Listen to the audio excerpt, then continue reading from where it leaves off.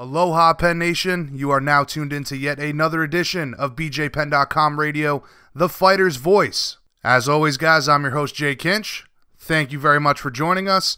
This is episode 112, and we've got 3 guests for your listening enjoyment. We're going to kick things off with our good friend, Colby Covington. Colby, of course, more or less stealing the show at UFC 235, from crashing Usman's open workout to harassing Dana White, causing a ruckus cage side, and almost getting into a brawl in the casino buffet line after the fight. We're going to talk about all that and much more with Colby, including his thoughts on a now looming matchup with Kamaru Usman.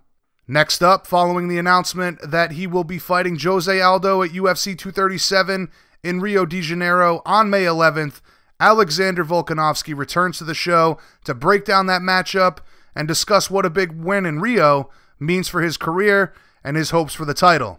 And then closing out this episode, we are joined by American Top Team owner and founder, Dan Lambert. We had a great conversation with Dan, and I was very happy to finally get him on the show. He's truly one of a kind in the MMA world, and quite frankly, the sports world in general. We're going to cover the gambit with Dan in our 45-minute conversation with him. Again, it really was a good one. I hope you guys enjoy it. So let's waste no time. This is BJPenn.com Radio, the fighter's voice. Let's kick things off with Colby Chaos Covington. All right, Penn Nation, the nerd-bashing American winning machine is back yet again. So let's bring a little chaos to this episode with the one and only Colby Covington. What's the word, champ? How did the poker tournament go the other day? Shit. The poker, it was no good, but it's okay. You know, the people's champ is back to give the people some knowledge and inform people on what's going on. So, real quick, before we jump into it, you play a good amount of poker, right? And I believe it's Texas Hold'em, correct? Yeah, I love Texas Hold'em. It's similar to fighting, Jason. You know, it's a lot of strategy, a lot of patience, and it's a mental warfare when you're on the poker table. So, you know, it really translates well to the mindset of a fighter. Now, is that something? Do you get involved in that a lot? Like every time there's a tournament down by you in Florida, you try to jump in there, or? Yeah, the good thing about me is that, you know, I live really close to the Hard Rock Coast Hotel here, so sometimes they have the big WPT events that come down, and WPT is known in the poker world. It's you know, they always put big guarantees on their prize pools, so sometimes there's $1 million prize pools, or you can even win $1 million for first place, you know, so wow. I love to jump in the tournaments at the Hard Rock and play here and there. Yeah, and you got to stack those chips one way or another, right? That's right, bro. We got to keep moving forward. We got to make that money, man. Let's be honest. You know, no one wants to fight me right now, so the bills got to get paid one way or another. Absolutely, man. So speaking of stacking some chips, seems like we might finally see you get back to work in the octagon and cash in on another payday pretty soon here. Maybe. I don't know. You know, is Low Energy Marty going to follow in the footsteps of his predecessor, Tyrone Woodley? You know, he's already faking injuries again. Another move that Woodley used to love to do. You know, we saw in that Palms buffet line, he was fine with his foot. He was, you know, acting all hostile, but, you know, saying all this stuff that he was going to brutalize me on ESPN. But now we haven't heard a word out of him, you know. You know, I was ready to go in June or July, but, you know, I haven't heard one thing yet. So, you know, he's probably going to go for the path to least resistance, and that's either taking another fight with Woodley or even getting that 36-year-old virgin Ben Askren. Yeah, that would be a shame, man. But for right now, I guess, you know, let's stay positive and hope that he does take the fight. Before we get into, you know, the matchup, the looming matchup with Kamaru, give us your thoughts on the fight with Woodley, how it all played out. Did you expect Usman to dominate Woodley like that? Yeah, you know, it was a boring fight, man. I'm glad I was in the crowd. You know, the loudest pop the crowd was when they put me, the people's champ, on the big screen. You know, that's when the fans went crazy. Besides that, it was a boring fight. You know, you saw a guy in Tyrone Woodley who's a shell of his former self, a guy that doesn't want to fight anymore. And let's be honest, Jason, you know, I had already given Usman the blueprint on Woodley. I said it for years. I said Woodley sucks. He has no cardio. He's got no fight. He's got no heart. You know, I said the way to beat him, you know. But let's be honest. I already beat his ass multiple times in the gym. I took his soul, you know, and the guy is not the same guy that he used to be. He's not even a top 10 level fighter anymore, so he shouldn't even be fighting. He should stick to his non-existent Hollywood career that he's trying to go after and his pathetic rap album career that he's going after. He's trying to make songs about me and this and that. He's not a fighter anymore, and that's what we saw last time when he fought Usman. So you would suggest that kind of the similarities in the game plan and having that pace, that's a very similar fight to what would have happened had you fought Tyron. That's the very similar thing that I've been telling every media member for the last couple years. I said what I did, and I guess Marty Snoozman was listening to my interviews because, another time he tried to copy my blueprint, Look at his 3 biggest wins. They're all guys that I already fought and destroyed, took their souls. He's just following my blueprint for success. Marty Usman wants to be just like me, but let's be honest, he'll never be able to beat me. Now, last time we spoke, you had obvious hopes that Tyron would win, simply for the fact that you guys have been destined to cross paths for a while now. Were you disappointed at the outcome, considering all the promotion that you've already done for Woodley? Yeah, I was disappointed. I wanted to be the one to finish Tyquil Woodley's career, and I was supposed to be the one, We had a history that goes back in the gym when I used to beat the fuck out of him every day in sparring, and, here was this chance in front of the whole world to try and get me back, but it was just going to be me exposing him again, just like I did in the gym. So it sucks, man. I built that fight up for 2-3 years, and it was the biggest fight at welterweight that could have been served, and the people didn't get that fight. The UFC robbed the people of it, and it's unfortunate. But it is okay. It's on to bigger and better things now, and I'm moving forward. And now I got a fight with Marty Snoozman, and I'm going to end all his hype, and that it's going to be the end of him after we fight.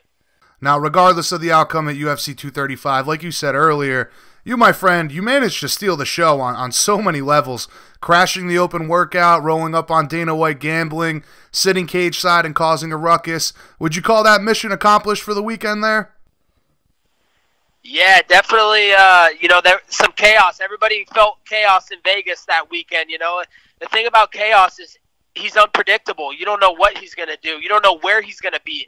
I told everybody I will find Dana White and I will get my meeting face-to-face with him. And that's exactly what I did, Jason. I got face-to-face with him. I got an explanation from him.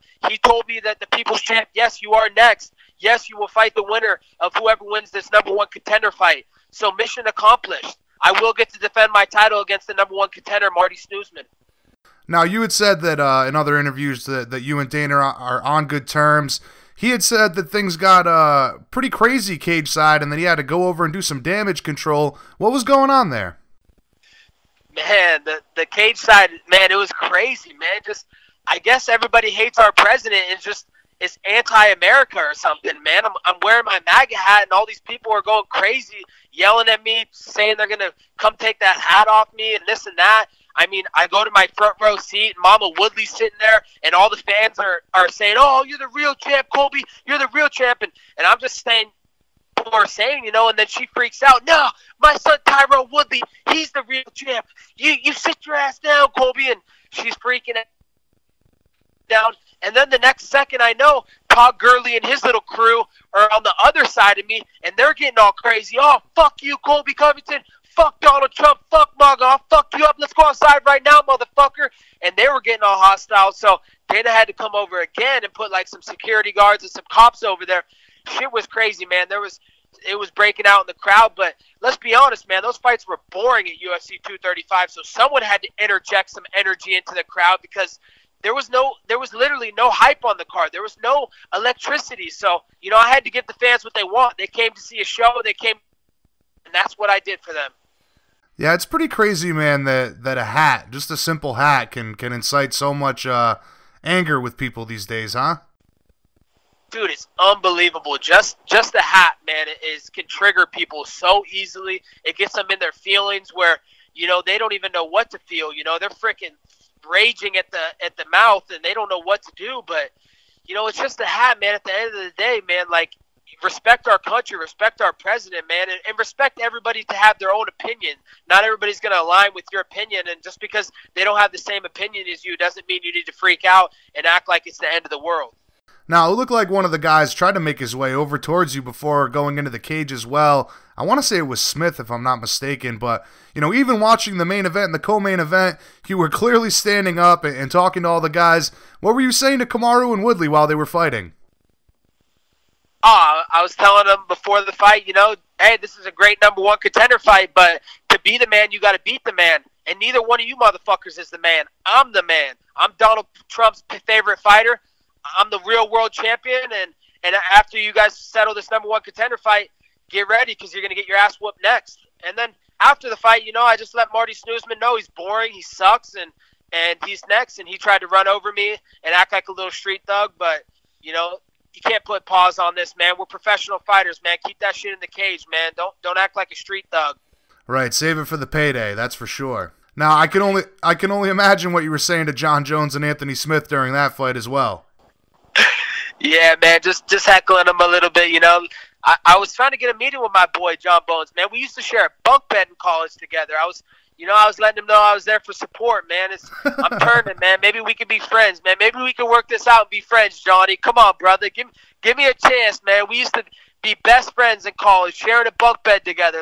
Let's work this out, man. We've been through more than any these motherfuckers, especially those shady motherfuckers, Malky and the first-round management team, those guys that are yes-men around you, man. I'm going to be a real motherfucker around you and tell you how it is. I'm not going to, yes you and tell you this and that. I'm going to get your life straight. So, hopefully Johnny sees the light and he comes to the realness side. So there's a possibility you and John could squash the beef if you guys had a little conversation, off the record or off camera, rather? Yeah, I think so, man. I think that, if we shared some of our memories that we had in college together, I think we could get over this. It's just like any bad relationship with a girl or this and that. You have a little fight, a little argument, but, you work it out. You talk about things that, that where you guys can find common ground.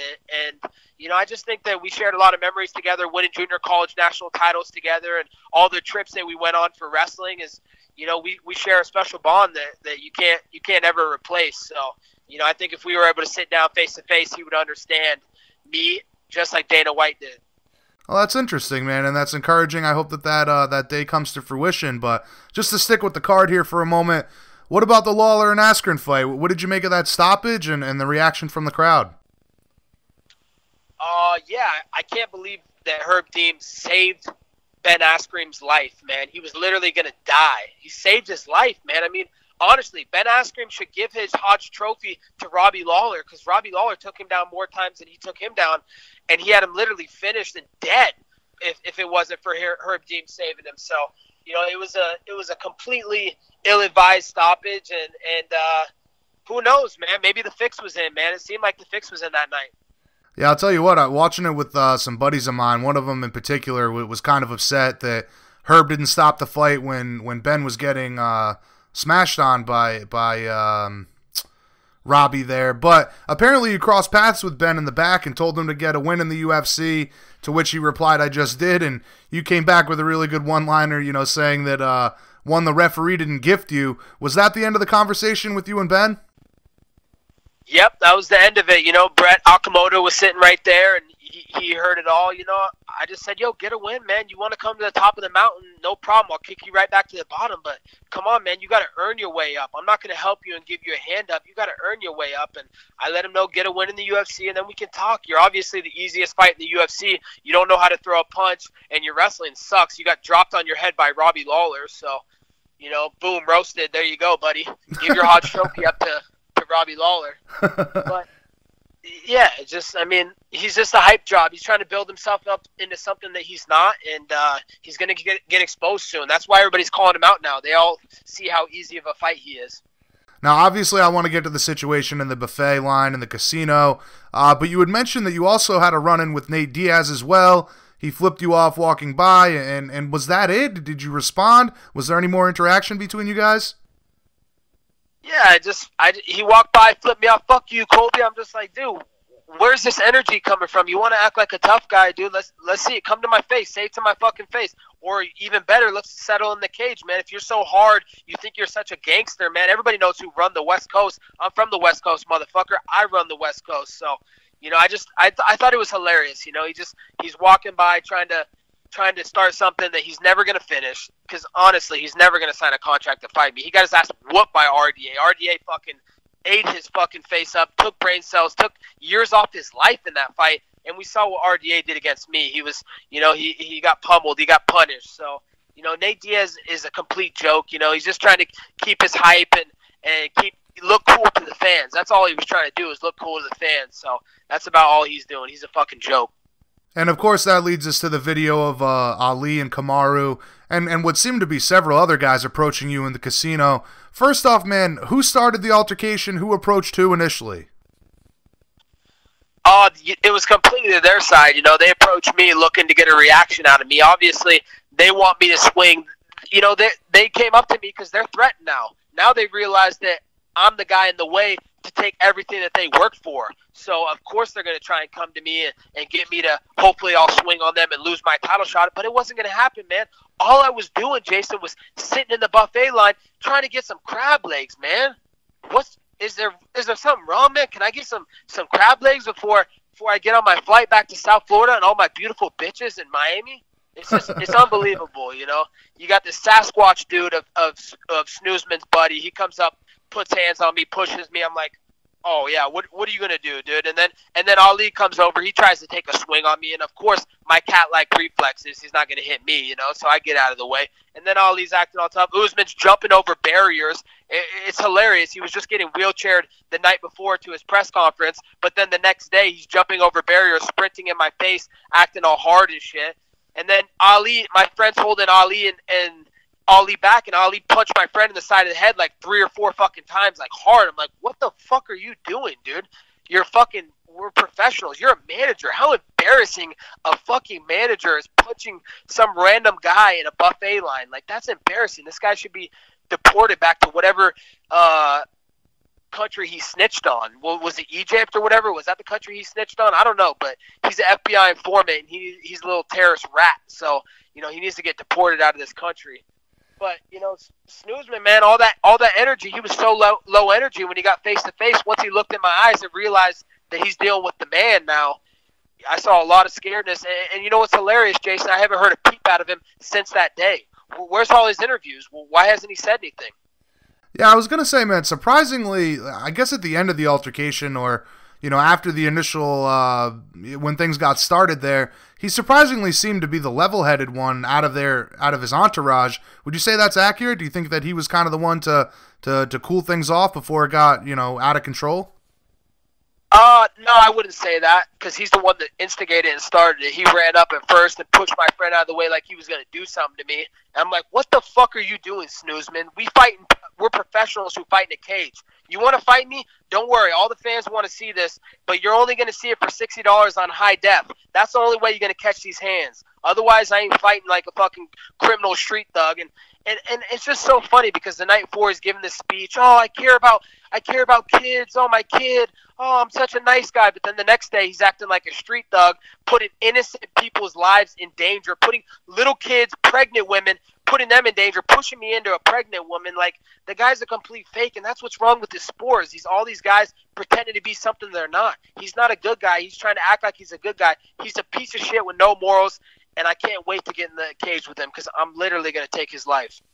Yeah, I'll tell you what, that definitely could have gone very badly had things not chilled out there. But when I spoke to Dan Lambert yesterday, or the day before rather, he had said that he doesn't understand why Ali interjects himself into situations like that. And I think the MMA community reacted the same way. Like, why are you attacking an athlete in public like that? You're a manager. Like you're talking about the whole level of professionalism there was crazy to see that.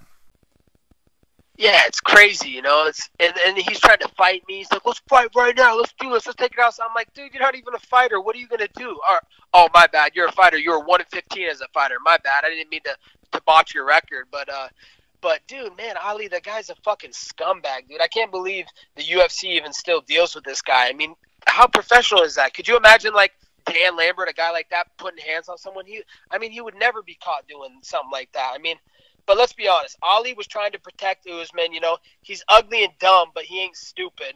He's trying to protect Usman and hope that I take a swing on them and lose out on my title shot. But it wasn't going to happen, man. I'm too smart for that shit, and I see right through that bullshit. It's not going to happen, man. The only way I'm going to be swinging on someone is when I'm swinging on Snoozman's face, hopefully in June or July. One thing is for sure, man, it seems like the promotion for this fight has already begun. I know the ideal scenario was Woodley, but are you excited to promote this matchup against Kamaru? Yeah, I'm very excited. It doesn't matter who I'm fighting, man. That's what the UFC sees now, is that it doesn't matter who I'm fighting, man. I'm the show now.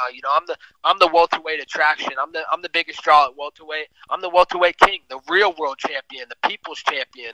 So I look forward to getting into promotion and selling this fight like only I know how to, because let's be honest, none of these guys can sell fights, man. Snoozman, he's boring, he's low energy, like no one wants to see that guy, no one cares to see that guy fight. He doesn't know how to promote a fight, he doesn't know how to sell a fight, and he barely knows how to fight unless he's fighting guys that I already took their souls from, guys that he's just taking the carcasses off of them after I left them for dead. He's just picking the bones off their carcasses. So, I look forward to getting ready for this fight, and I look forward to the build up to it. It's going to be a great fight, Jason, and I'm stealing the game. The whole game will be taken over after I take this down. Yeah, I'll tell you what, you make a great point there. Obviously, Dana recognizing that you are the good promoter, or the best promoter rather, in the division, or maybe even the company for that matter. But just mentioning that, do you feel like showing up to Vegas for 235, was that kind of your way to show Dana, like, hey man, I'm here, look at all this crowd pop that I get just for being here, like I am the guy that should have been in this fight?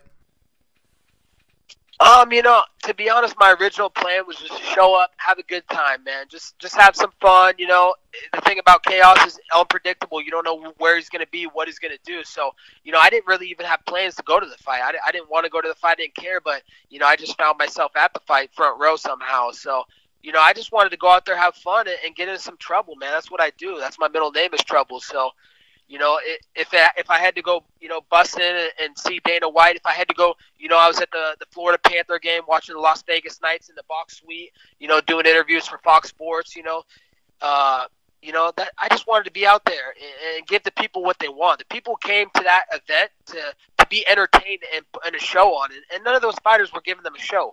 Woodley, Usman, John Jones, none of those guys know how to promote. None of those guys know how to be entertaining. They only know how to get in the cage and fight. I can do it all, man. I know how to entertain and please the fans, and that's why I'm there. I'm there for the people, and I am the people's champion. Now, as far as styles and the matchup between yourself and Usman, what do you think, man? Is it a good matchup for you, or a tougher one than Woodley? It's an easier matchup. Woodley is an easy matchup. He doesn't have cardio, but Usman, he doesn't know how to strike. He doesn't know how to punch. I went and rewatched some of his fights, and I see a lot of weaknesses, a lot of holes in his game. So, as you can see, he's already emotional. So, we're going to get an emotional fighter whenever I fight him. And I see some big holes in his game. I'm better than him everywhere. He's a D2 level wrestler. He's, his striking sucks. He's over there with whatever that guy's name is that was some wash up out of Holland or whatever. I have a legit Muay Thai world champion striking coach, Gregory Choplin from France, who's taken me to new levels. And of course, I'm at the world's greatest gym, American Top Team, where I'm improving every day. So, he doesn't stand a chance. Honestly, it's not going 5 rounds. He's getting finished. All right, now listen, man, as always, you've been more than generous with your time. Just a couple more questions here. Off topic, completely changing gears here. What do you make of this whole Conor McGregor situation? Smashing a fan's phone down in Miami? Too bad you weren't there to stop that, huh? Yeah, man, you don't mess with the people. I am among the people now. I'm the people's champ, so it's disheartening to hear that he's not being a man of the people and acting like that. He needs to conduct himself better than that. I agree. And give us your thoughts on Gamebred fighting Till this Saturday. Did you have a chance to work with him a lot in the preparation for this one? No, I've been real busy, training in Miami, flying all over the world, on Champ Force 1. So, I haven't been able to hang out with or train with Georgie, but he's coached by the best coach in the world, my coach Mike Brown. So I know Mike Thomas Brown has him ready, and it's going to be an exciting fight. I expect nothing less than fireworks this weekend. I saw that Bisping had extended the olive branch, saying that he will be there and wanted to see if he could squash the beef with Jorge. However, having spoken with him over all these years and talking about that situation, I highly doubt that's possible, but what do you make of Bisping trying to squash the beef with George? That little one-eyed twerp, man, he needs to get... Hopefully George smacks his other eye outside of his fucking head. That guy's a fucking joke. He's the fakest guy in the game. Well, we certainly wish Jorge the best of luck this weekend. What's next on the agenda for you, man? When are you hoping to have this fight booked? It sounds like June or July is the date for you, or do you think it's realistic that the fight gets made for then?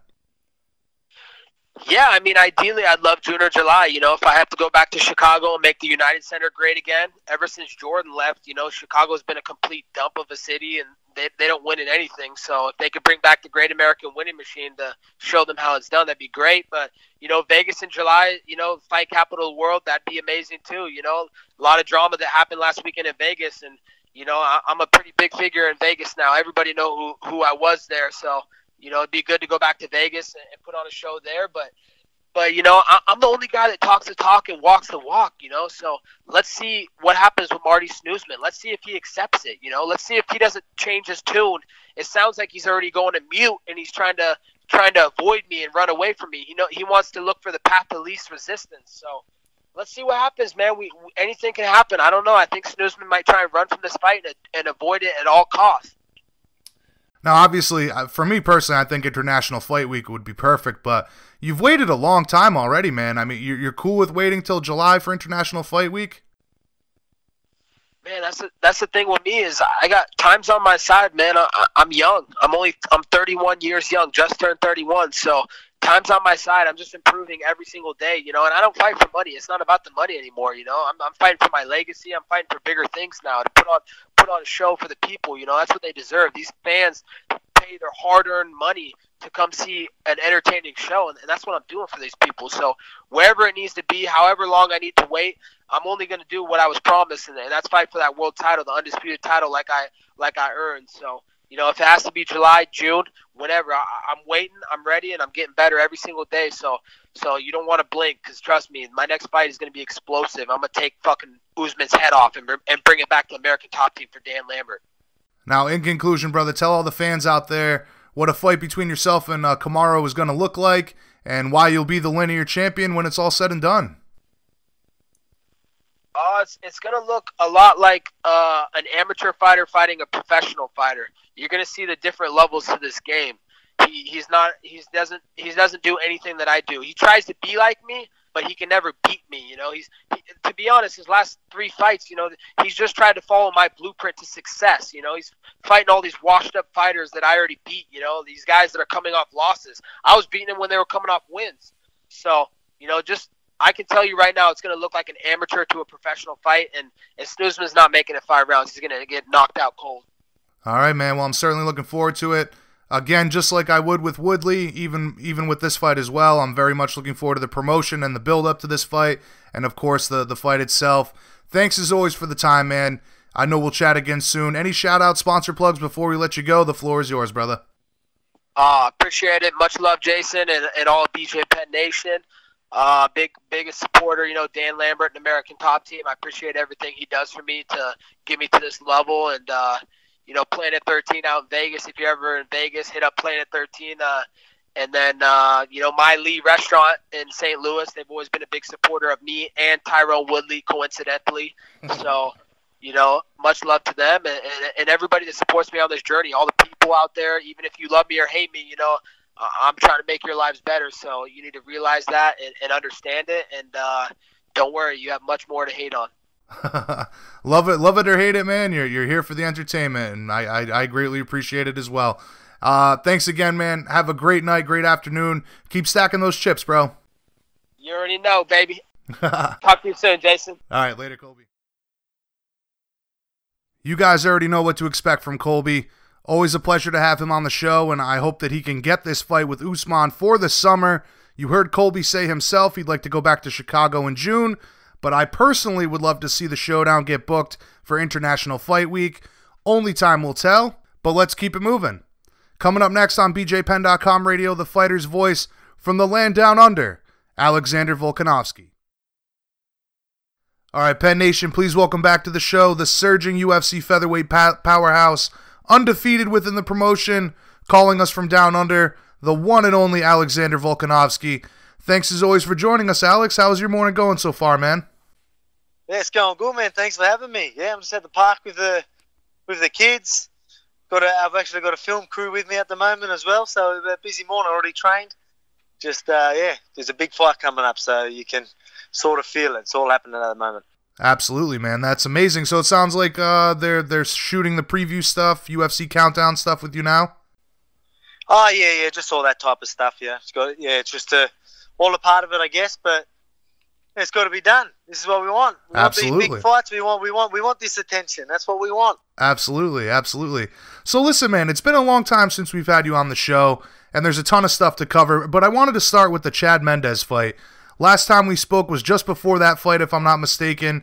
You were confident, as always, going into the bout, and I think everyone was looking at the matchup as a measuring stick for your potential.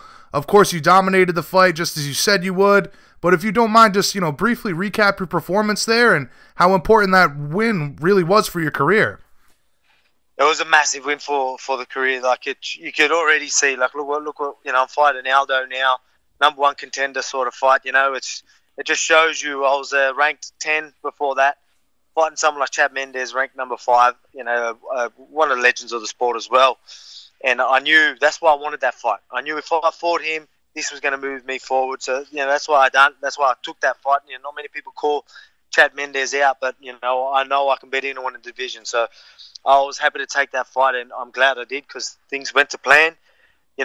It's tough. It's Chad Mendes, but at the same time, I know these featherweights can't keep up my pace, and I know I'm eventually going to just drown them in there. That's just my style. The fight pretty much went exactly how I thought it would. I was telling people that I'm going to force him to do things. I'm gonna wear him out. Every time, obviously a couple of shots landed, but at the same time, I seen everything coming.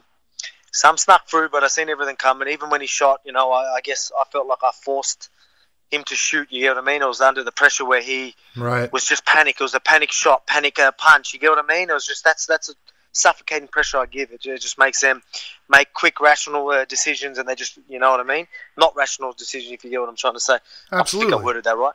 Absolutely. Now, correct me if I'm wrong, but if memory serves correctly, before the fight, that one of the times that we spoke in the lead up to the fight, you had said something about you'd be the guy to retire Mendes. Was that correct? I might have. There was talks of, I just thought that, he wants one last stint to that title. You know what I mean? That's how I felt he was. He was like, I'm going to have one last go at it. I just want that quick route to the UFC title. And if you're already thinking sort of like that, I'm going to put that crazy pressure on you that you're going to not want to be in there after fighting someone like you're not going to want to feel that ever again. I believe that's going to be the same case for Aldo. Again, he's a G of this sport, a legend, Hall of Famer. It's a massive fight for me, but at the same time, I just believe I'm going to put a pace that he won't want. He's already talking about retiring in a couple of fights and stuff. Like, if you've already got that in your head, if you're looking at that finish line already, I'm going to make it a lot more shorter to that finish line. You get what I mean? So I just think that if you're already thinking of that, I'm going to make you give up early in that fight. Right. So it was you being prolific in the case of he's already talking like he's got one foot out the door.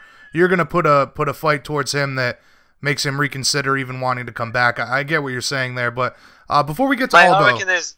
Go ahead. Yeah. Oh, even guys that are still young in the sport, I believe that once they fight me and I put that pressure and I throw them around and they can't do anything, I'm going to make them feel the same. They're going to be there. Am I in the right spot? How did I just get manhandled like that? How did I get thrown around like a rag doll? You know what I mean? There was times like a fight like with Jeremy Kennedy. He was undefeated.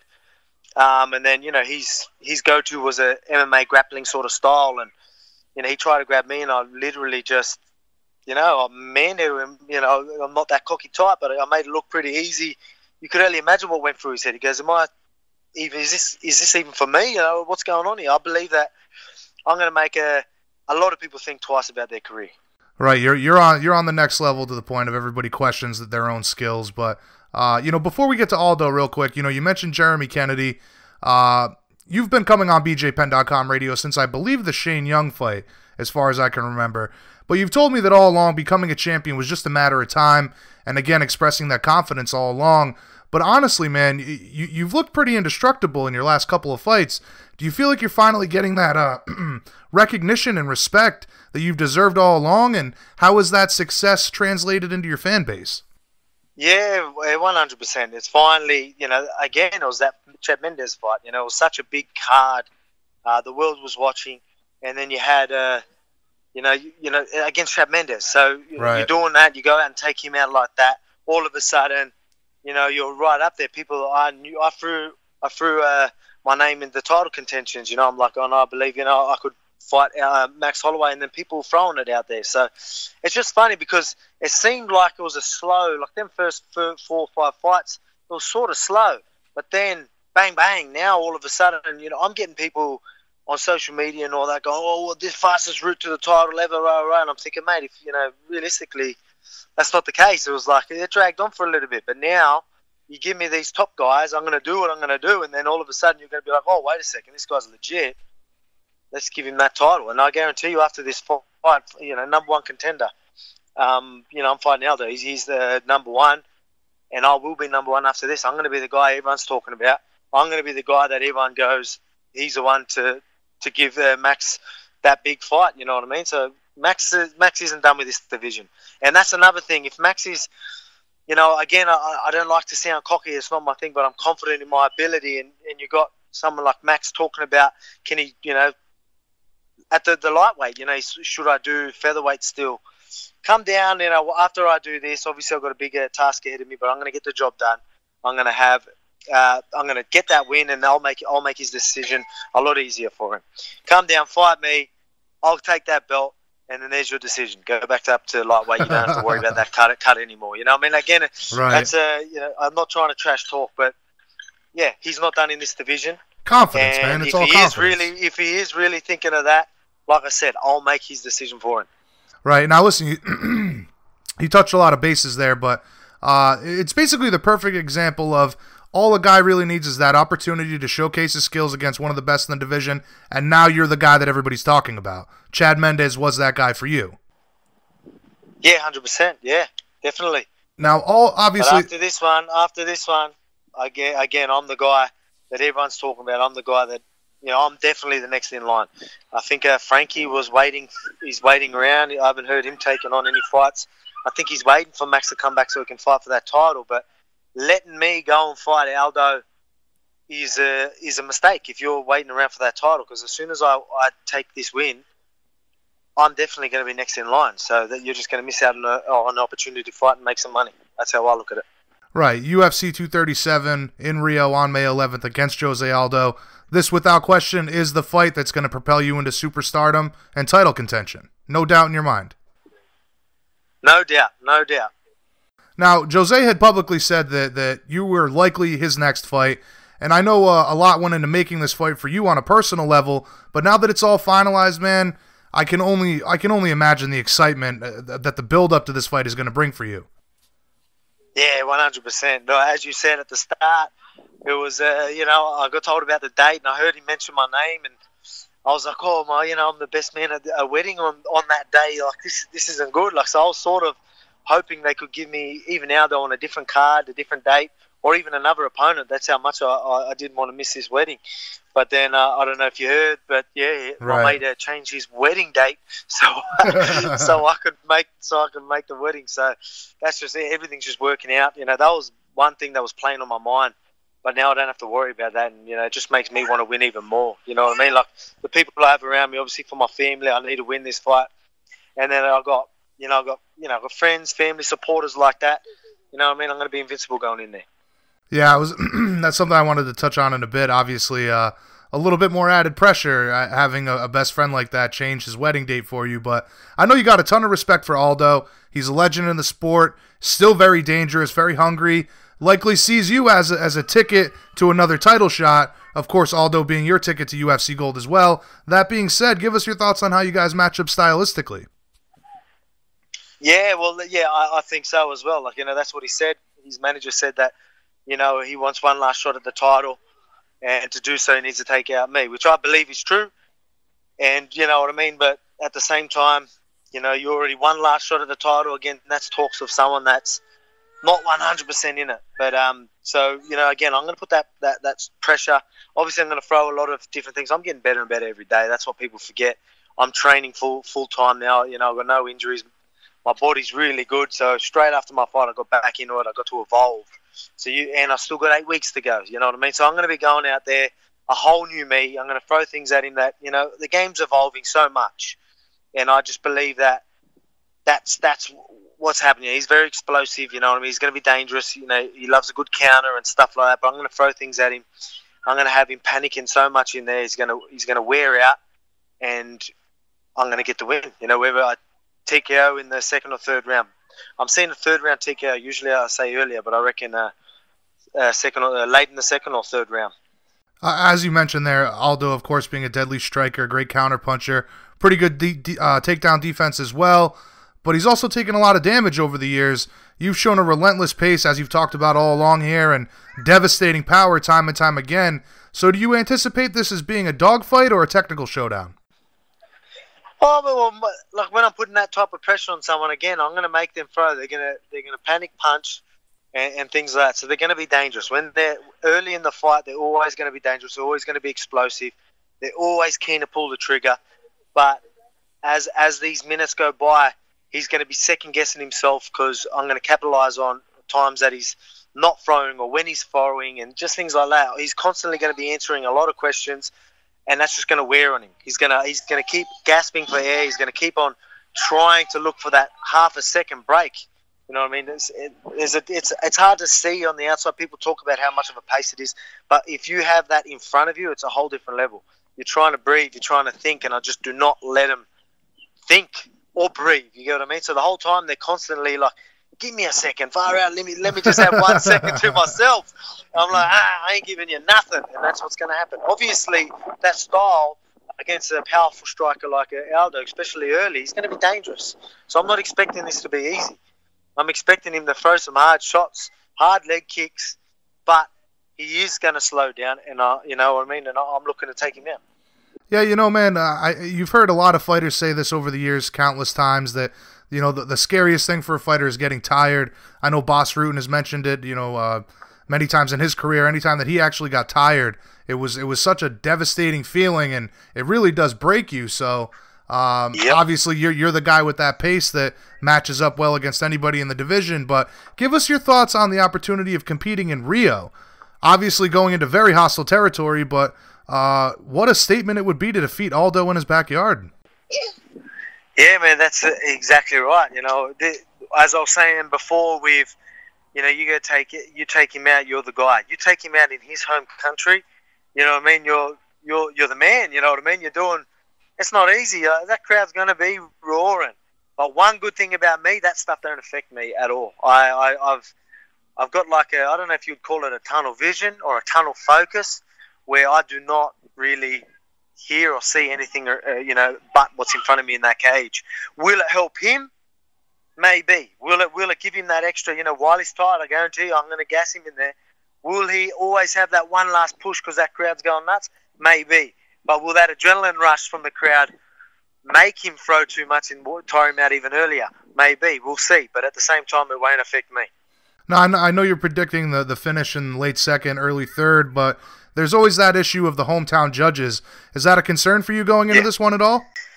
Oh, it's obviously going to play in your mind, but at the same time, you know, I mean, I don't take stupid risks, you know, so I'm not going to go out there and just throw stupid punches just to get the finish. I'm going to play what's in front of me, and the finish will come. But at the same time, you know what I mean? Yeah, that I can't see. It's going to be pretty high pace and pretty competitive that first round. But I believe that second and third round, it's going to be too obvious to do that anyway. But at the same time, I'm not going to worry about that. I'm just going to play my game. The finish will come. Right. Can't press for it, but obviously when the opportunity presents itself. So a big win on May 11th, and you're fighting for the title before the end of 2019. I'd imagine that's the ideal scenario, correct? Say it again, sorry, I missed that one. Mate. Yeah, no problem. You get the big win on May 11th. You're fighting for the title before the end of 2019. I'd imagine that's the ideal scenario for you. Oh, 100%. That's it. That I'm going to be, like I told you, I'm going to be the guy. I'm fighting. I want to be champion by the end of 2019, before the year's out. So whoever Max does, wait for Khabib. If he wins and he takes out Khabib, I ain't waiting around that long. I'll fight someone for the interim, and then if he wants to come back, I'll again make that decision for him, so he can stay and not have to do such a big weight cut and stay at lightweight. Now, speaking of Max, obviously set to move up to face Dustin Poirier for the interim lightweight title. What was your reaction to that fight being booked, and give us your thoughts on how you think that one's going to play out?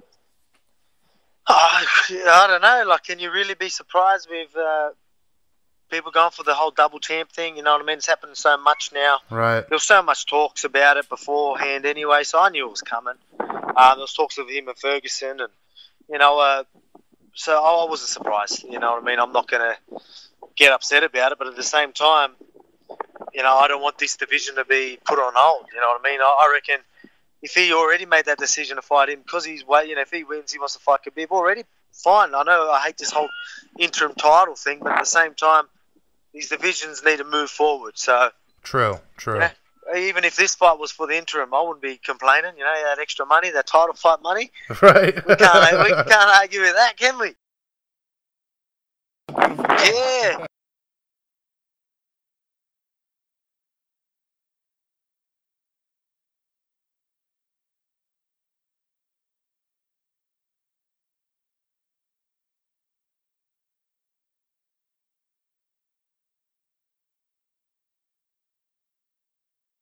They could, yeah, man. That's definitely a chance. You know what I mean? Like, it's kind of like fighting's easy. It really is. Fighting, you go out there and you do your thing. It's all that hard work before, preparation, weight cutting, and all that sort of stuff. You know what I mean?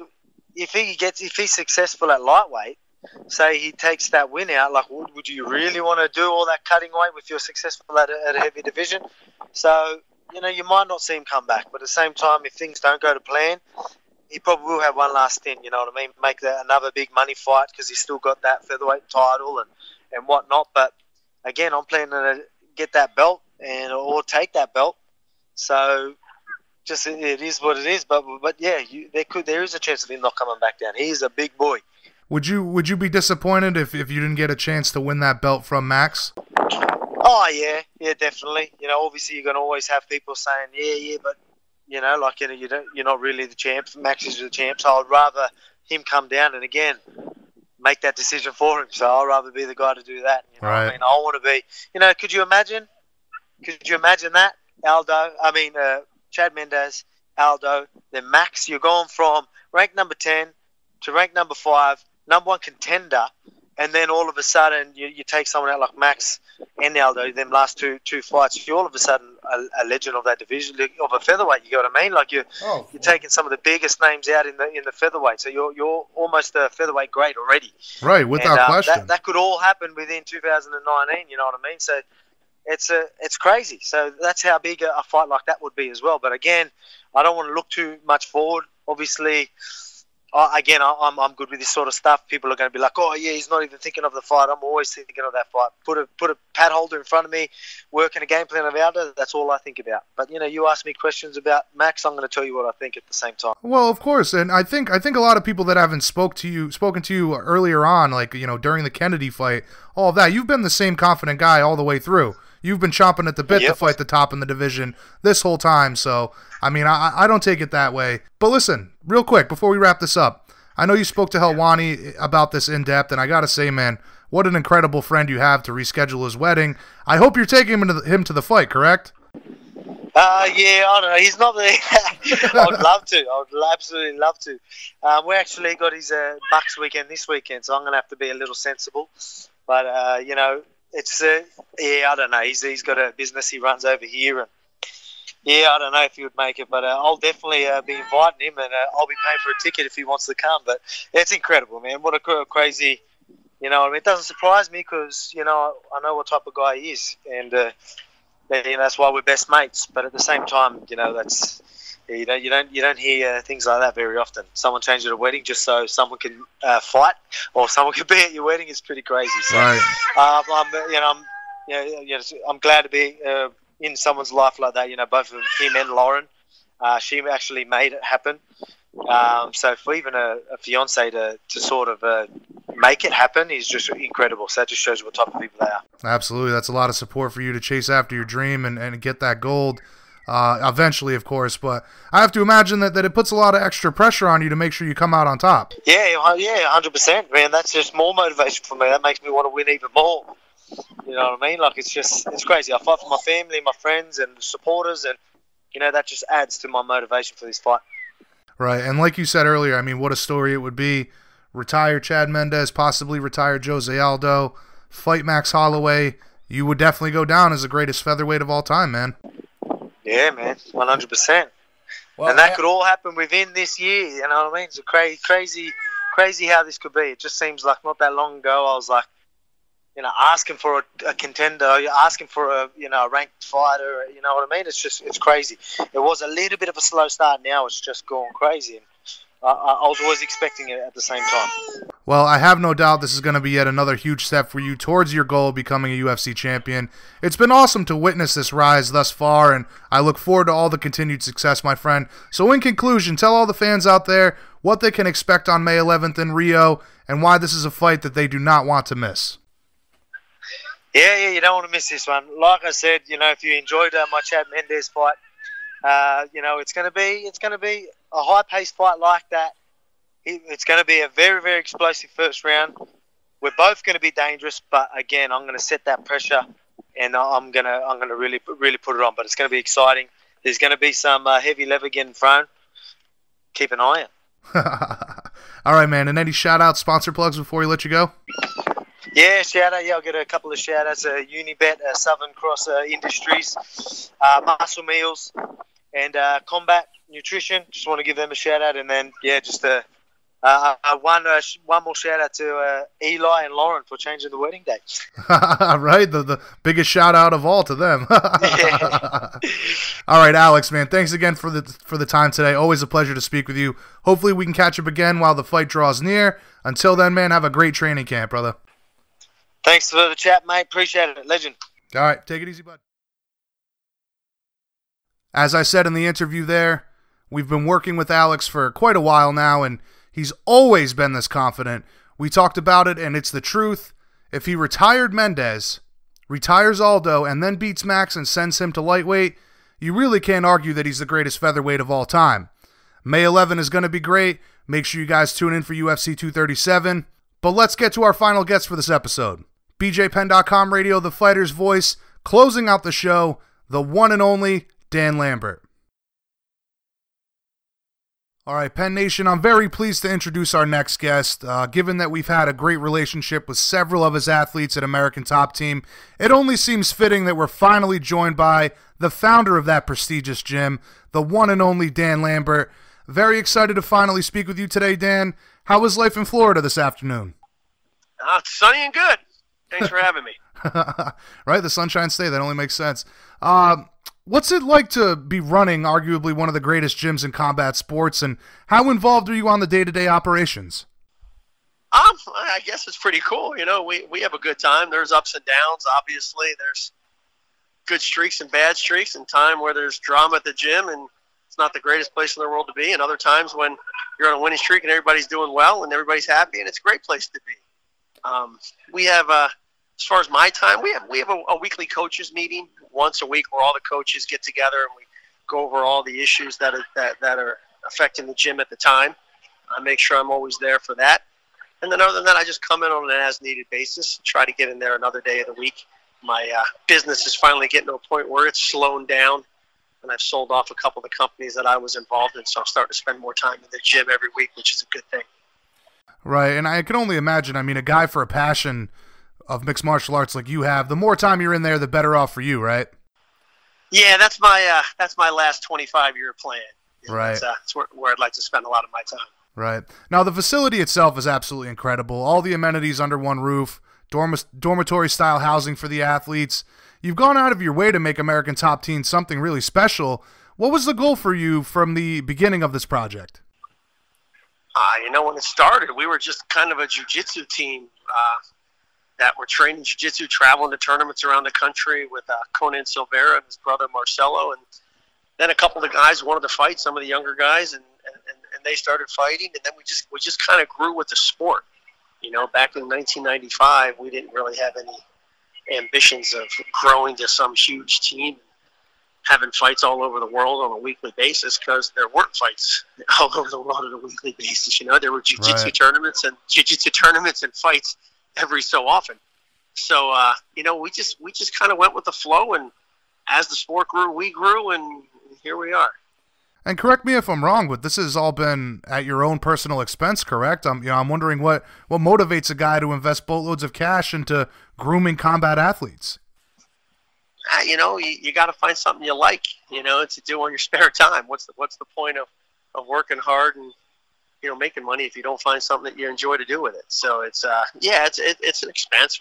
Team's really never been a profit center for me, and it probably never will be. But that's all right. It's something that I enjoy. It's something that the guys, you know, my group of friends that run our gym with me enjoy, and we have a lot of fun with it. And not to mention, I think that a sport like this, obviously, all the athletes under your roof are incredibly appreciative of you and everything you do for them. But in a sport like this, I feel like we need more guys like you in the business. You know, the business has changed so much over the years. It's now gotten to a point where, you know, certain guys that are, you know, on the gym owning side and coaching side can actually do it as a real business and make money. And that's attracted people over the years, and that's a good thing. Nothing's going to survive long term if it's just relying on people that just really like to do it or are doing it for fun and don't have to rely on it to make a living. Right. It's also gotten to the point where, you know, a lot of the athletes are making, you know, some good money. There's quite a few have-nots and fewer haves, but that the have side is growing, so it's cool to see. It's just, I mean, there's so many people that are actually making a living, whether they're working in the gym or whether they're fighting or whether they're coaching or whether they're managing fighters, that it's gotten to the point where it's a legit sport and a legit business, and that's a good thing. Yeah, I'll tell you what, man, I'm definitely on the side or train of thought rather that we're certainly not there yet in regards to the have and have-nots. Hopefully that changes one day, but now I'd imagine that the real reward for you is seeing these athletes succeed, right? Like when you embraced Amanda after she shocked the world and finished Chris Cyborg. Oh man, to see somebody get to, I mean, obviously you're not going to have a lot of moments like that in this sport or in any other sport. I mean, to see somebody like her go from, you know, not having enough money to scrape together to put first, last, and a security down on an apartment to get to that point, beating, you know, Chris Cyborg and becoming a champ on a monster pay-per-view. That was pretty cool.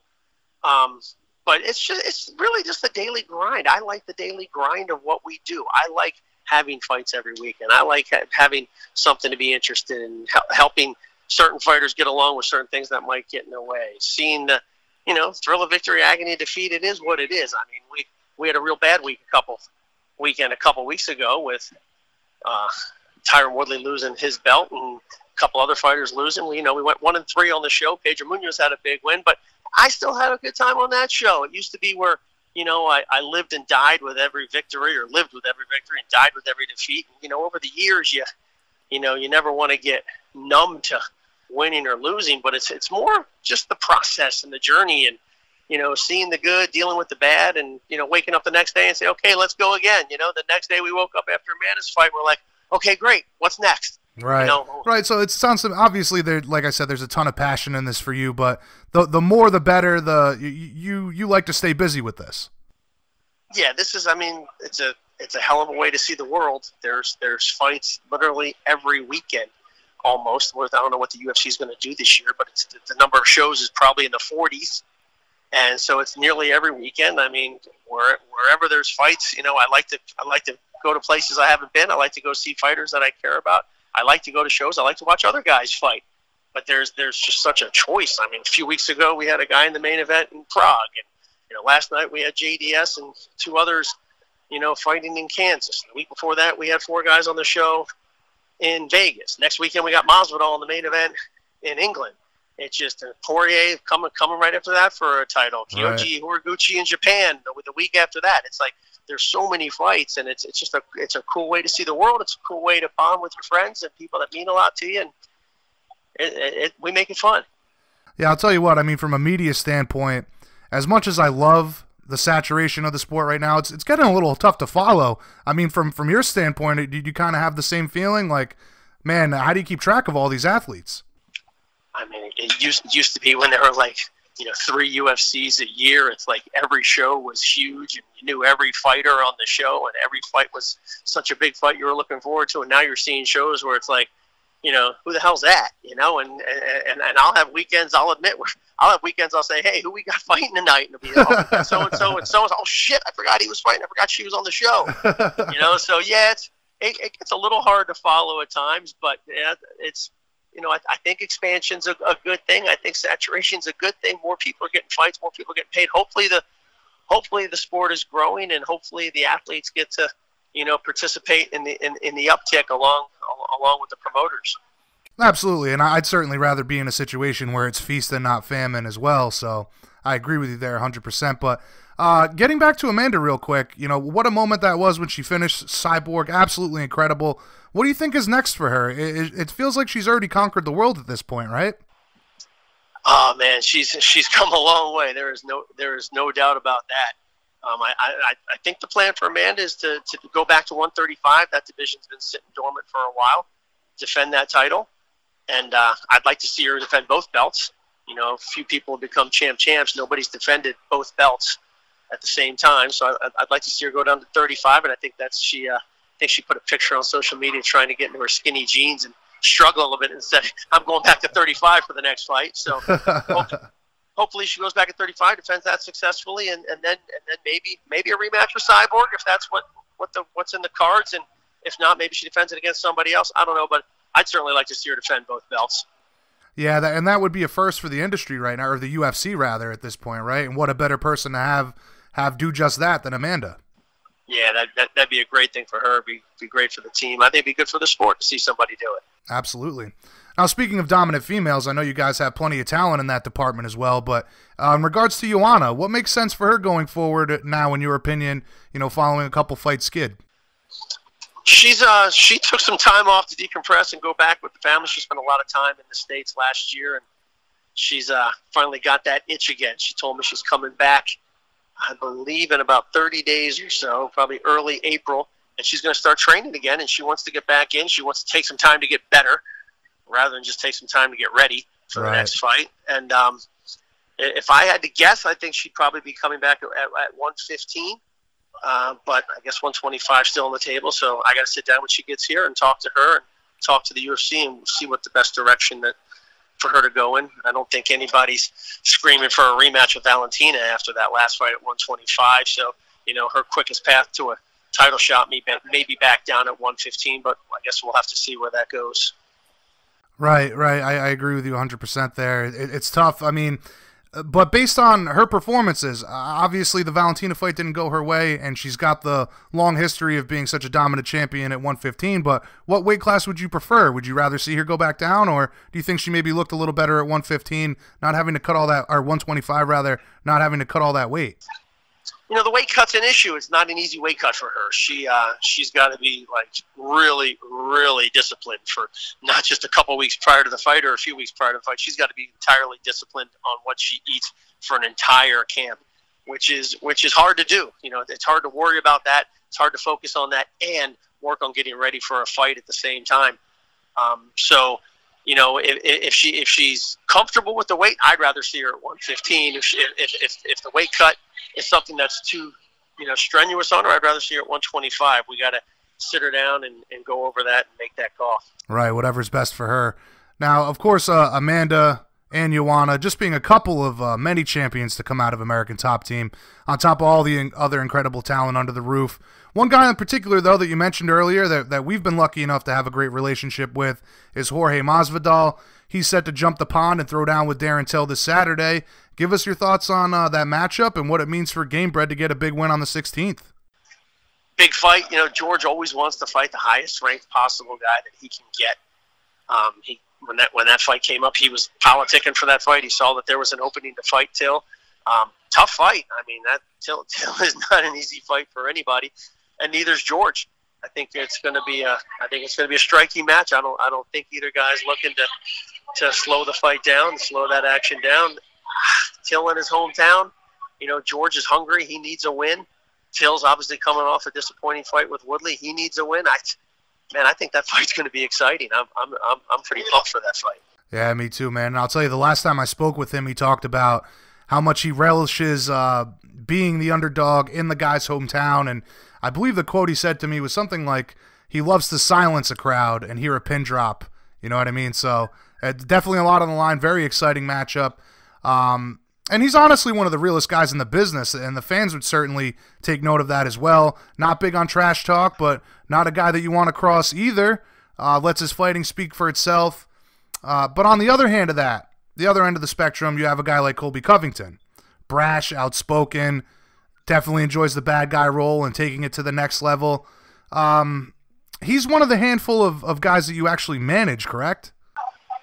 Yes, I do manage Colby.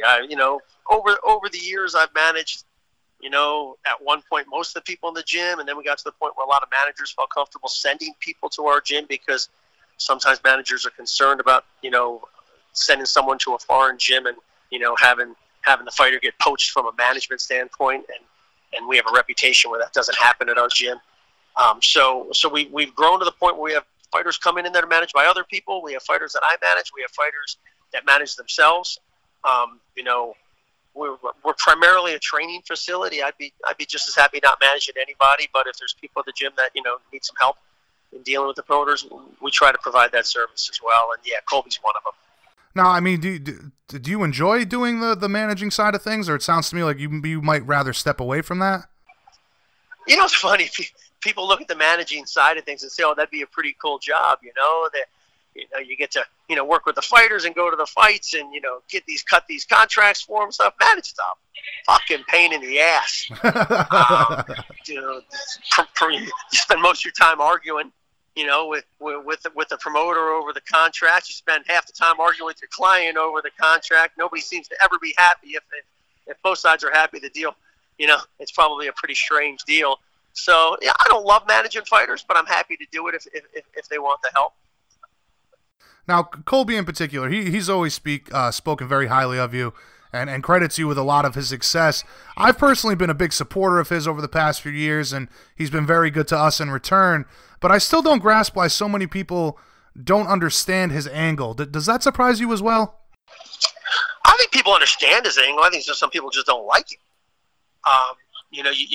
But you hit on it. You said Masvidal's like one of the realest guys in the sport, and I don't know how you get any more real than fighting someone in a backyard on a Kimbo undercard in South Miami how many years ago. Right. But I think what people don't get is Colby's real too.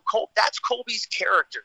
They say in pro wrestling that the guys that get over are the guys who that's their character, and they're just projecting their character out to the audience. When people try to fake it, people see through it. Colby is kind of a cocky douche at times.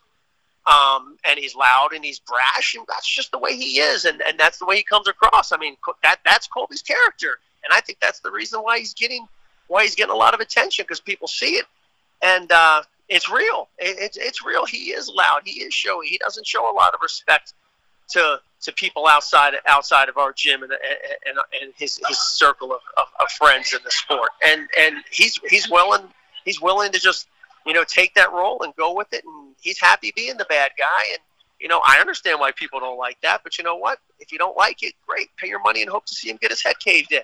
Right. Now, you make a great point there, because I was like an old school pro wrestling fan. I was a big WCW guy, the NWL, all of that stuff. And you make a great point that some of the best angles, some of the best stuff that got over with the crowd really was organic, and it was the guys being themselves. So I would agree with you 100% there, that what Colby's doing, if it is true to himself, that's the best way to go. I certainly think it is. Colby's, he's not shy. He doesn't mind speaking his mind. He does not mind, grabbing the bad guy role and running with it. And, like it or not, he's being talked about. He's gotten some big fights.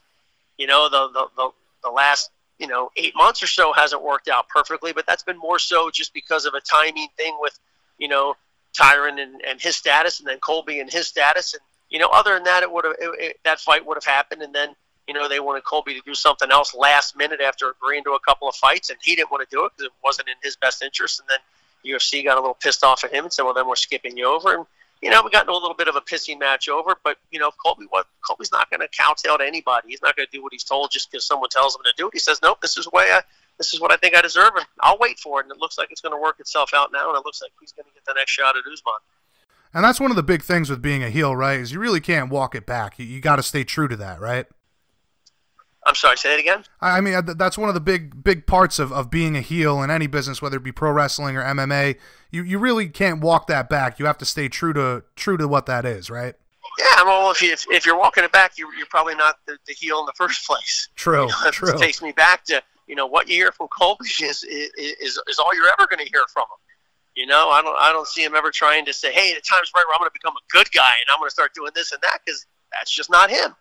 Right. Now, it's common knowledge that you have a love of professional wrestling and you've been involved with sports entertainment over the years. That being said, man, I've got to ask, how big of an influence has that been on a guy like Colby? Did he walk into the gym with the idea that he'd dive headfirst into being a heel, or was that something that you guys, kind of felt came naturally for him? It sounds like it did come naturally for him, but, I mean, was that the plan from the onset as soon as he walked in the gym?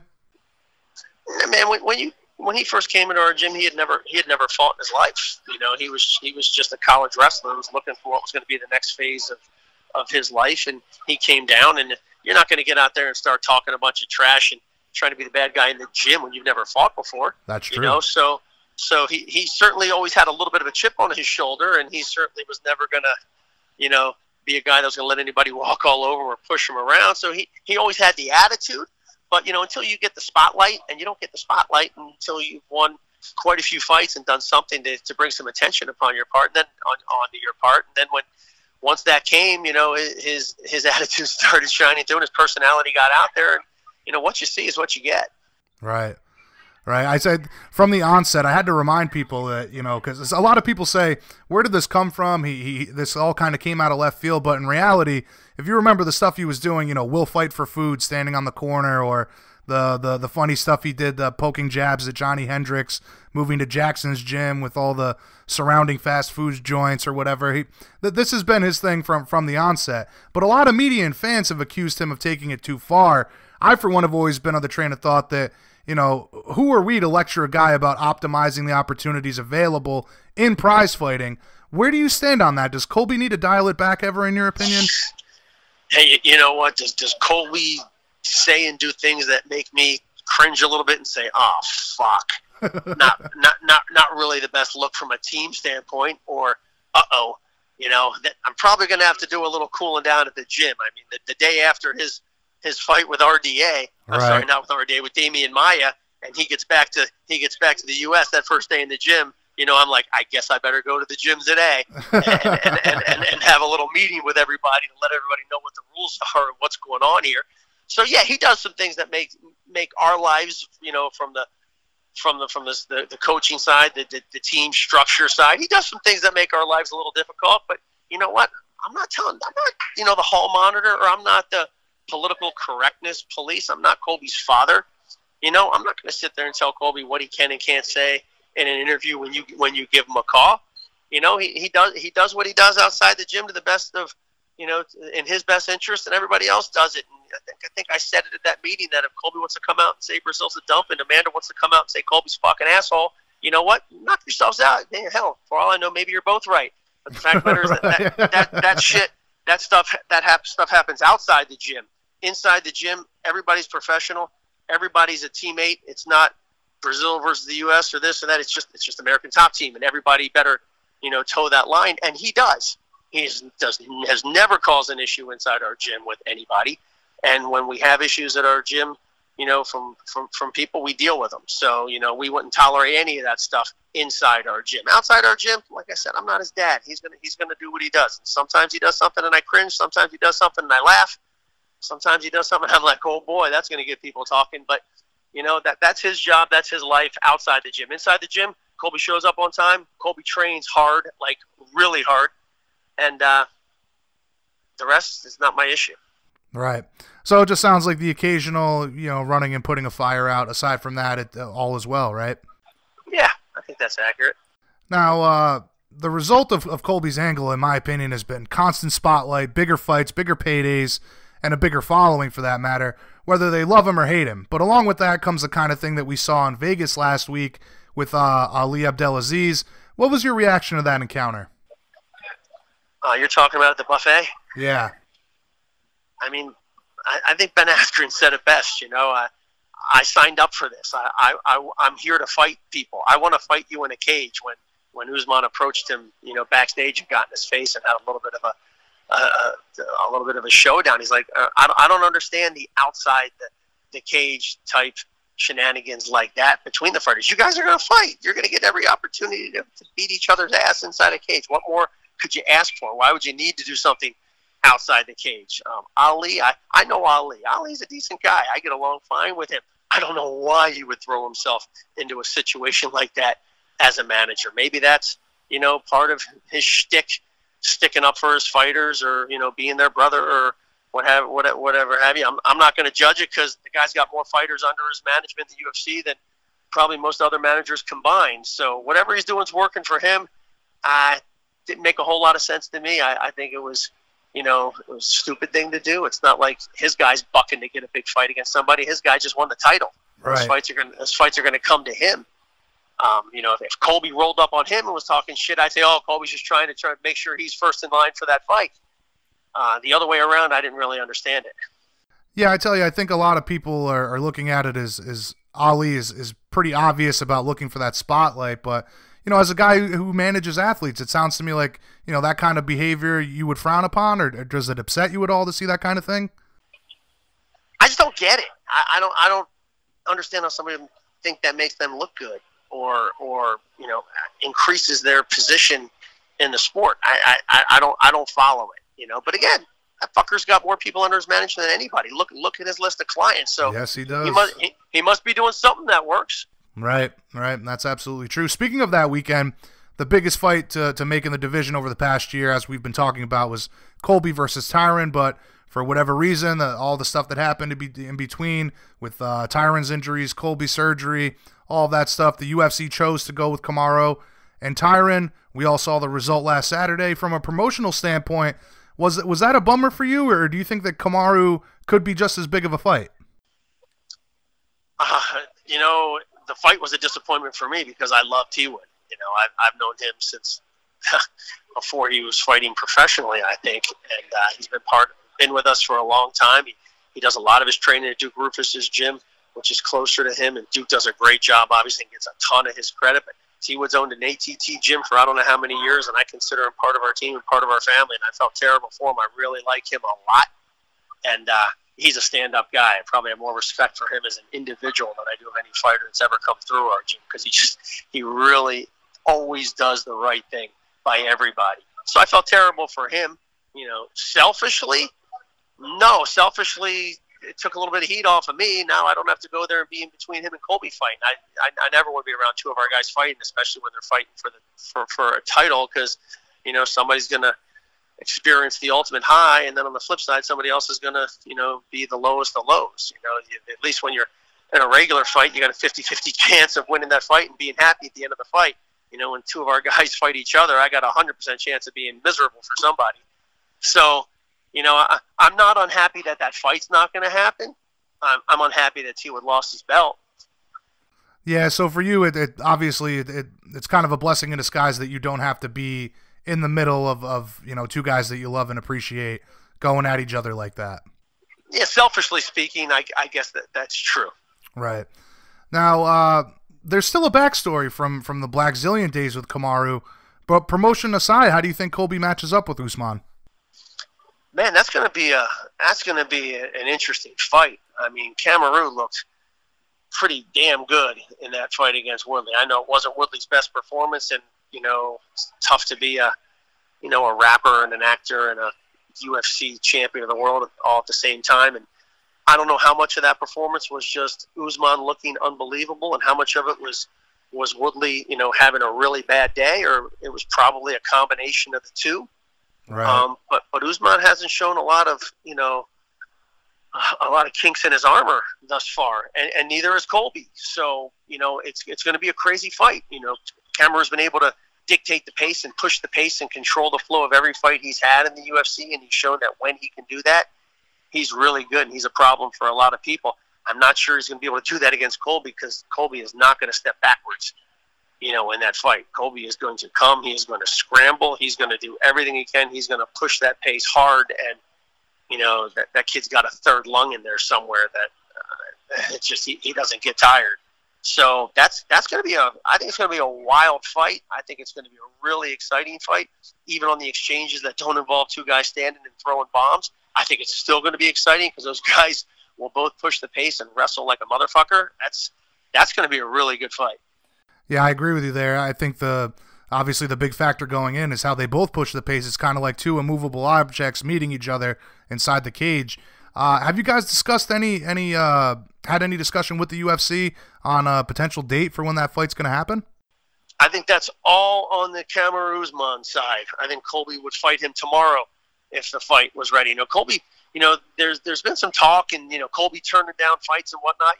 When Colby got the interim belt, he wanted to fight T. Wood immediately, but he needed sinus surgery. And when someone calls you and says you got to fight in like 4 weeks and you're going in for surgery tomorrow because you can't breathe, that's a problem. Other than that, Colby didn't turn down fights. Colby was begging to fight. Colby always wanted to fight, and he always wanted bigger fights. So, they had that problem, but they needed Woodley on that show. They needed a headliner for that pay-per-view, and, they put in the Till fight, and then they kind of, had Colby in the doghouse from there on out. But then the Woodley fight got scheduled again, and then T. Wood couldn't do it because he had a thumb injury. And then at the last minute, they wanted to switch opponents and have Colby fight Usman like January 19th or 26th it was, and then said if he wins it, then he can turn around on March 2nd and fight T. Wood for the belt. I was like, well, that math doesn't work. That's like 6 weeks later. Right. That fight's never going to happen. And then if that fight doesn't happen, T. Wood's going to fight somebody else. And then that fight's never going to happen between him and T. Wood. So, he said no to that fight, but, it certainly wasn't because he was trying to avoid a fight with Usman. He was trying to get his title shot. He was ranked number 1, had the interim belt. I, on his behalf, asked for an Usman fight with him many times when they were both outside of the top 15 and they were both starting a path to start cracking the rankings. I thought that was a good fight for him back then, and then it never happened. We asked for it several times, and I don't know if the other side turned it down or if it just didn't work out time-wise or other fights popped up for either guy. But the fight never happened, and then Usman never started calling Colby out until Colby came, popped into the top 5 or so. But guys in the top 5 don't want to fight somebody that are down like in the 14 or 15 range. That's just not the way it was. The same way Usman said, I don't want to fight Ben Askren. Why is he calling my name? Why is he calling me Marty? He's calling you Marty. He's calling you Marty because you're ranked like number 2, and he's looking for his first fight in the UFC. He's trying to take your spot. Right. So it was the same situation. I think it's a good fight. I think it's going to happen. I think it should be a promotable fight. There is some legit dislike for each other right there, which typically translates well to a build-up. And guess we'll see what happens. Yeah, and I got to tell you, I feel like the UFC did Colby pretty dirty with that one because it was the UFC doctors that suggested he get that surgery, correct? I don't know that they suggested the surgery or not, but he clearly needed it. I mean, he did his last 3 or 4 fights, breathing at like 20% of what he should have been breathing at. I mean, you couldn't deny that he needed the surgery. And, the UFC has a business to run. They're looking to put on shows, and, I don't think that they really care as much if a guy's 100% or 80% or 90%. If they need a guy to fight, they need a guy to fight. Right. So they got to look at it from their side, and Colby's got to look at it from his side. We got to look at it from our fighter side. I wasn't going to let him go into a title fight against the arguably the best welterweight to ever live at that time without being close to 100%. I know everybody says, well, nobody goes into a fight ever 100%, or you're not training hard. Yeah, that's fine, but breathing at 20% is far different than having a little bit of a nick.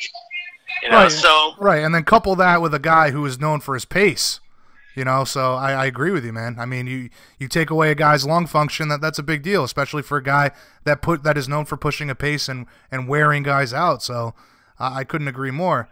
But go ahead. I was going to say, I agree. It was an unfortunate situation. I didn't like the way it went down. I thought Colby got the shit end of that stick, but, at the end of the day, shit works itself out, and now he's going to fight for the belt. Absolutely. And another big title fight you have looming, of course, you mentioned it earlier, Dustin Poirier in the rematch with Max Holloway.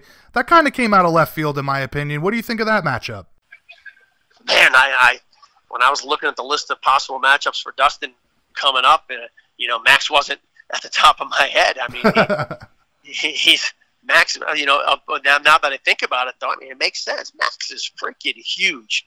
For a 145er. Max is not going to be a small 155er. He's on a crazy run. He's just tearing guys up. He's going to stand and bang, and Dustin's going to stand and bang. That is going to be, even though that wasn't the fight that I would have thought of, I was thinking, maybe Dustin and Ferguson if Khabib was going to be out until November, like he was saying. I wasn't thinking the Max fight, but now that they booked it, I'm like, oh, shit, man, that's a really good fight. Maybe there's a reason these guys make the big bucks and do what they do and set these fights up. Because, I mean, if you don't want to see Max Holloway fight Dustin Poirier, go watch basketball or something. Absolutely. Definitely a very exciting matchup. It has a history there as well. I couldn't agree with you more. But like you said, wasn't at the top of the list for opponents that I would have thought of for Dustin. But, hey, man, when it all unfolds on fight night, I'm sure we're going to be in for a treat. Between Dustin and Colby alone, could be another very big year for you guys at ATT in regards to capturing titles. But I think the event for you guys this year is going to be the card in Florida on April 27th. Yoel facing Jacare, of course. But I'm sure you guys are going to be looking to stack that card with as much talent from your gym as possible, right? Yeah, we got some other people on that show as well. I will throw out there that Thiago Santos is next in line for John Jones's belt as well. So there's another big opportunity right there for us. Good news is you get a title shot. Bad news is against John Jones, best fighter ever walked the earth. Right. But Maheta, the guy hits like a truck.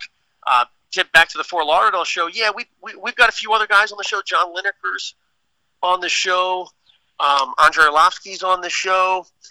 Glover Teixeira moved his training camp back to Connecticut after being with us for a while, but hopefully he'll come back down for a couple weeks before that show if he can, and fine-tune his game plan up. He's a great guy, so even if he's not part of the team, so to speak, anymore, still love that guy. So we're definitely going to have some guys on that show. It's going to be interesting. We may have one or two more that are being lined up right now. Yeah, like I said, I mean, obviously nothing's finalized. The card, the card hasn't been finalized, but I'd imagine that you'll have a few more guys on there. The last time they came to South Florida was they had a show at the Hard Rock, and we had 8 people on the show. Right.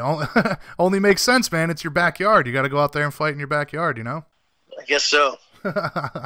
But, you real quick, just to recap the past weekend, you mentioned JDS earlier. How do you think he looked against Derek Lewis? Obviously a great win. Do you think he's maybe knocking on that door to get another title shot eventually? I mean, it's the heavyweight division. Everybody knows it's not the deepest division in the world, and it's also not the easiest division to put together a nice win streak. So, three wins over good guys, typically at heavyweight is enough to get you that spot. You got Stipe there, you got Ngannou, back on a little bit of a tear again. So, who the hell knows what's going on with Brock Lesnar? I don't know. Would it make sense for him to get a title fight right now? Yeah, I think he can make a really good argument for a title fight. I have no idea what's going on with Stipe. I mean, he hasn't fought since July, and I don't know what his status is with the UFC. If they're at odds, or if he's injured, or if he's just waiting and said that it's a title shot or nothing. For me, if I had to guess, he's probably going to have to fight one more time against one of the top 1, 2, 3 guys in the world, and probably win that fight to get the title shot. But he looked great. I think it was a great matchup for him, on paper. And but he went there and backed it up and took out a real dangerous guy. Yeah, I was surprised at how many people weren't going his way in the lead up to this fight. I felt like he's a really bad stylistic matchup for Derek Lewis.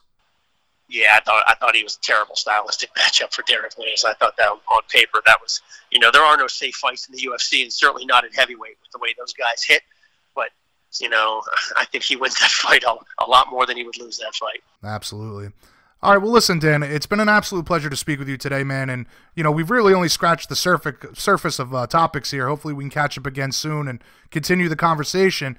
But before we wrap this thing up, anything you think we missed? Or? No, I think you covered the gamut. We got a lot of fights coming up, a lot of good guys, a lot of people knocking on the doors for title shots. And, title shots don't come easy in this sport, and winning belts is even more difficult. So it'd be a great thing. It's the epitome of the sport to go and get one of those. So hopefully we add a couple more this year. Absolutely. It only speaks volume to the talent that's in the room with all these guys in these high-profile fights. In conclusion, man, tell all the listeners out there what they can expect from American Top Team this year and why your gym will remain a powerhouse in MMA for years and years to come. I think there's a reason, that a lot of the top gyms kind of keep their position going forward, and it's kind of hard to crack that rotation. It's just that they've got just a high quality of training partners. Everybody thinks their coaches are the best. Everybody thinks their facilities are the best. But the fact of the matter is, they're just walls and people yelling at you. At the end of the day, if you don't have really good people to give you different looks and train with you every day, it's going to be so much harder to push yourself farther in the sport. You might have the greatest kickboxer to work with every day, but if that's the only guy you're doing your striking with, you might be getting a little better, but you're really just getting better at training with that guy. And then you find someone with a completely different style, and you're kind of lost. So, we're lucky, very fortunate to have a big staff. We got about 100 pro fighters at our gym that train out of the main facility. You walk on there on every day, and you see just a long list of people at every different weight, all different styles.